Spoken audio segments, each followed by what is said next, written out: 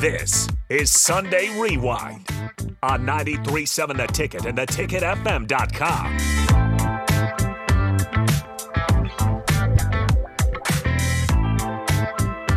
Welcome back to Husker Rewind here on 93.7 The Ticket and theticketfm.com. My name is Mike Melby. That is Tom Stevens. We're in the shiny new studio downtown at 11th and O. And tomorrow morning about 6 a.m., Mr. Stephen M. Sipple will join Bill Bush and Jake Sorensen once again for early break with Sip and Jake. And Steve also does a little side writing on occasion for Husker Online on the On3 network. Decent writer Sip, how are you, man? Are you there? Did we lose Sip? No, I'm here. Oh, okay. There we go. How are you? I'm fine. How are you doing? Good. Good. Really good. Doing better than anybody that's injured that's playing for Nebraska basketball. Holy smokes. The injury bug kind of rubbed off on Fred Hoiberg's crew. But Hopefully they get them all. Nothing dramatic. No, it's going to keep luckily. anybody out for any length of time. So. Sip, what were your takeaways from yesterday as a whole? I mean, bottom line, it kind of keeps coming back for me. Hey, we won. I don't care what it looked like. They're 5-3. What was your biggest takeaways from yesterday? Are we? I think did we lose him? We must have. We lost Steve. We'll get right back to him. He's on the other line. Well, he's not on the line at all right now, but we'll get back to him. We'll call him. Ben is efforting. Right. He's good. Is he there? Are you there? Yeah, that was Ben. Yep. Ben called you. Ben did. All right, yeah, ready to roll. All righty. Yeah, quick question to start things off. Your biggest takeaways from the win yesterday? Biggest takeaways. Well, I mean, the way they got up 21-0, and took control of the game with a long drive, 15-play drive, then with a 73-yard pass. So very different sort of offensive touchdowns, and then the big block. I mean, the big field goal block, and it was magnificent. I mean, they studied a soft spot that Purdue had. One of their blockers they identified during the week. Well, at some point in the scouting process, they had identified there's a weak link, and they attacked it. Elijah Judy got the block, and as Matt Rule said, Newsom Quentin was right there. And there you go. It's 21-zip. They're in control. Third quarter, early third quarter. It got a little hairy. Not bad. I mean, it got a little hairy. I was already writing my wins column, and I had to glance up a few times. So I thought, okay, what's going to happen here? But they took control. And then I'd say the last takeaway was, I think Emmett Johnson's arriving before our eyes a little bit. And I'd say the offensive line, you got to give the offensive line a lot of credit. There's a lot going on right now, guys, that's good. And maybe that we take for granted, like their ability yesterday, Nebraska's ability to put that game away on the ground when everyone in the stadium knew what was coming. Everybody knew in the stadium knew they got to run the ball. They still ran it late. Got the 28-yard touchdown run to ice it. Yep. Stephen M. Sipple of Early Break with Sip and Jake and of Husker Online as well. You mentioned the salting it away, but they didn't completely do that. They had a 24-0 lead, and then they fumble. Purdue gets their first touchdown. They fumble again. They pick it up and run for 6. So there's still lots of things to clean up, but they have embraced the Big Ten way, it seems. Matt Rule told us early in the season this was going to be a defensive football team, and it certainly is. Yeah, they play to it, and I think that some people have sort of identified that the offense, maybe the defense's prowess is it's their confidence on that side of the ball kind of rubbing off on offense. Now, you're not seeing a lot of it. They're really limited on offense, obviously. But it wasn't that bad yesterday. There were times it looks pretty good, but when you fumble 5 times, those offensive fumbles, I mean, that's the part. We keep talking about it, and we're going to talk about it again this week. I kind of hope it doesn't dominate the conversation, because what should dominate the conversation is where Nebraska's at. 5-3, 3 straight wins, 5 of the last 6, instead of just fixating on this turnover issue, which is significant. It has to be part of the discussion. But hey, man, I mean, there's a lot of teams that are winning ugly out there. I mean, some of the best teams win ugly, and that's fine. Mm-hmm. Yeah, the last time I checked, that's all Iowa does. What Nebraska's doing on defense isn't ugly. I mean, that's a real defense. Yeah, Sip, one thing that I found very odd, Ryan Walters in his first year as a head coach, and in reading through some of his comments, he focused so much on we failed to capitalize. We didn't do our jobs. There was a bad snap, and then the holder didn't get the ball down. And they're normally when, it's whatever game it is, it makes no difference. Matt Rule is going to say, hey, the opponent played great. They made some plays. They caused us to do bad things. And you normally get that. And I just was I found it very odd that Ryan Walters didn't at least tip his cap to the defense. He said Nebraska simply took advantage of their opportunities and we failed to do so. Did that strike you as odd, or did you notice it, or am I just being kind of too picky here? Oh, he's a young coach. I mean, I think maybe as he goes on in this profession, I mean, he's a first-year head coach. Yeah, I kind of write it off to that. I mean, he'll learn how to probably handle those things better. I don't think it's a good look for him. That's what you're saying. It's not a horrible look. There's a degree of truth to it. I mean, Nebraska just took it to them, though. I mean, that's the thing. I didn't watch that game and think, oh man, Purdue had all these missed opportunities. They probably should have won the game. It wasn't. Nebraska was in control most of the time. Like I said, it got a little hairy there in the fourth, early in the fourth. But I don't know. Hey, I just write it off to a young head coach. Yeah, fair enough. It was just one that I thought was a little peculiar. Go ahead. Yeah.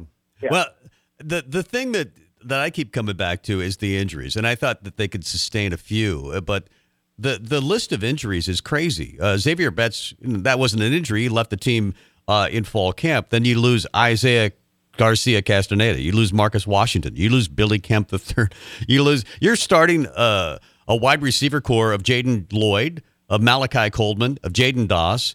You're down Turner Corcoran, Ethan Piper, Nori Norwilli, and they almost get better in my mind. How are they doing it in your mind?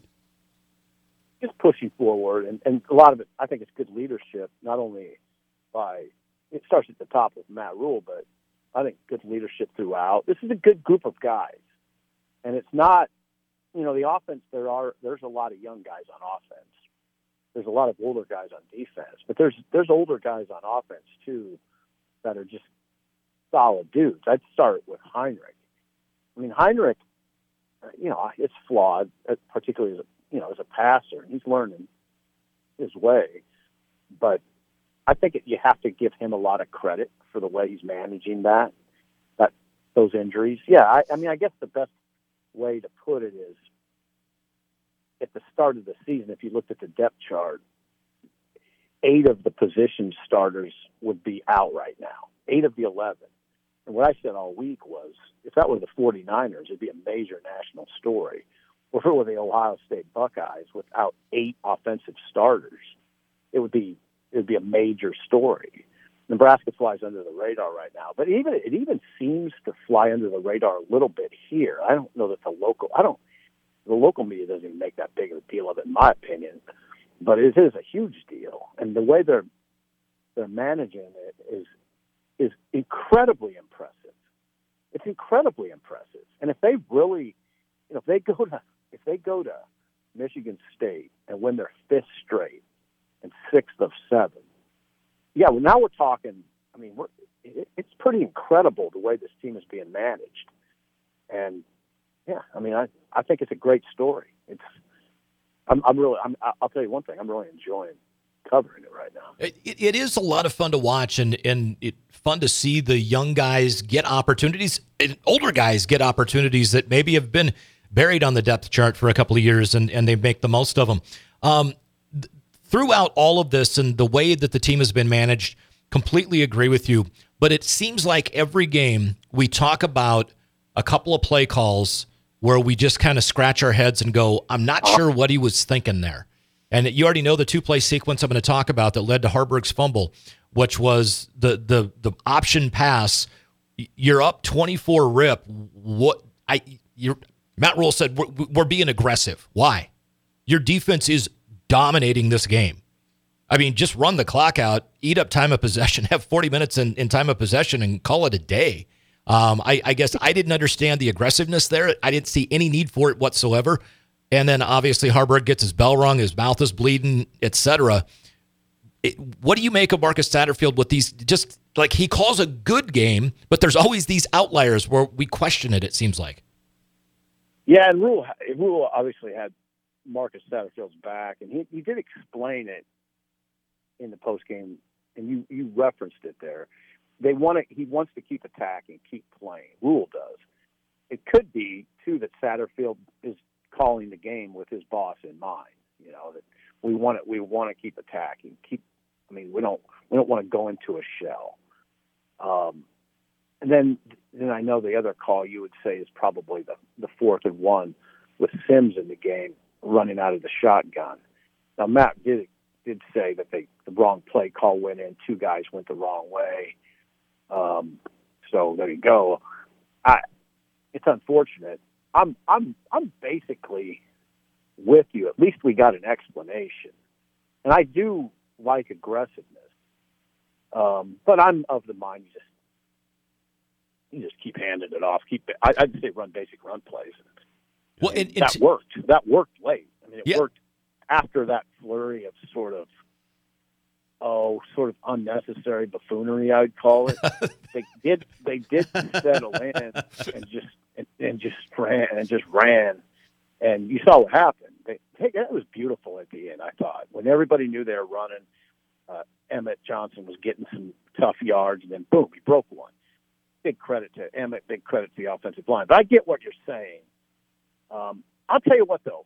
I've never been a guy to question play calls.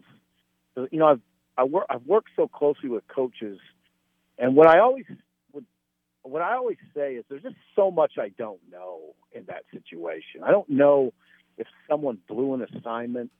I don't know exactly what was being asked. Like for instance, the 4th and 1. I didn't know that the wrong play went in at the time. I didn't know 2 guys botched the assignment went the wrong way, you know, which fouled up the entire play. I don't know that stuff, you know. And maybe if the plays ran correctly, it works, and we're not having a conversation. So I don't spend a lot of time second guessing calls because there's too much information I don't know. I hear people say over and over, Sip, that Nebraska's just playing to their strengths with this offense, and maybe that's the case. But I also hear people say, man, I love the option. I wish Harburg would pitch it more or run it better.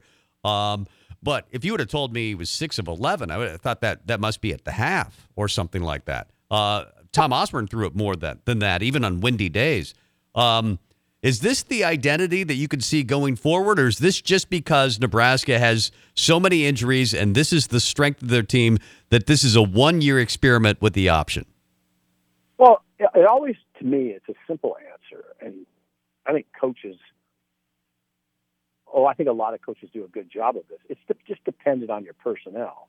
You coach to your personnel. You see what you have, and you do what you can to make it work, which is what they've done. I can't answer that. If there's if we see in the final stretch run here, Heinrich Harburg make significant, discernible strides, maybe you would deem him the quarterback of the future. I can't do that right now. But maybe in the portal, if they go find a player who's similar to Heinrich and Sims, maybe you just keep going this way. It wasn't their intent, obviously, because you've heard him say they've had to learn. Marcus Satterfield's never coached an offense that ran option like this. They learned from Ron Brown. They learned from Tom Osborne. Tom Osborne watches film. Ron Brown, longtime Nebraska assistant, has been integral in helping them understand how to do this. Satterfield had to learn it. And I give those guys, these new guys, Satterfield, Rule, et cetera, a lot of credit for doing that. And not, you got to kind of put your pride aside right there, and they did, and it's worked out. I like Heinrich when he turns the corner. He means business. It's business time when he turns the corner on the option. He's a tough runner, and it's worked, And now he's pitching it a little, and Emmett Johnson shows a degree of proficiency in running it. You saw him level number 4. I think that was an option play. It was at least a pitch to the right in the second half, and he put the best player on the defense on his back. Those are significant moments for this team. Yeah. Sip, before Tom and I get flagged for unnecessary buffoonery, I want to ask you, that's one of the greatest new terms I've ever heard. I might get it tattooed. I'm going to ask you right now to tell me who is playing representing the Big Ten West in the Big Ten title game. Yep. If you had to pin me down, I looked at it last week. I think Minnesota. I know they have Ohio State left, but I think that might be their only loss, and they would have all the tiebreakers if that's the case. If they're able to beat Wisconsin in the regular season final, huge rivalry game, I'd lean toward Minnesota right now because they've beaten Nebraska and they've beaten Iowa, and they have a shot to beat Wisconsin. They'll have an excellent shot to beat Wisconsin. So that'd be my pick right now. Cool. I know it sounds negative, but if you're a Nebraska fan, you really don't want to play in that game at this point. I totally disagree with that. I'm not being disparaging. Of course you want to play in it. I mean, I think you absolutely want to play in it.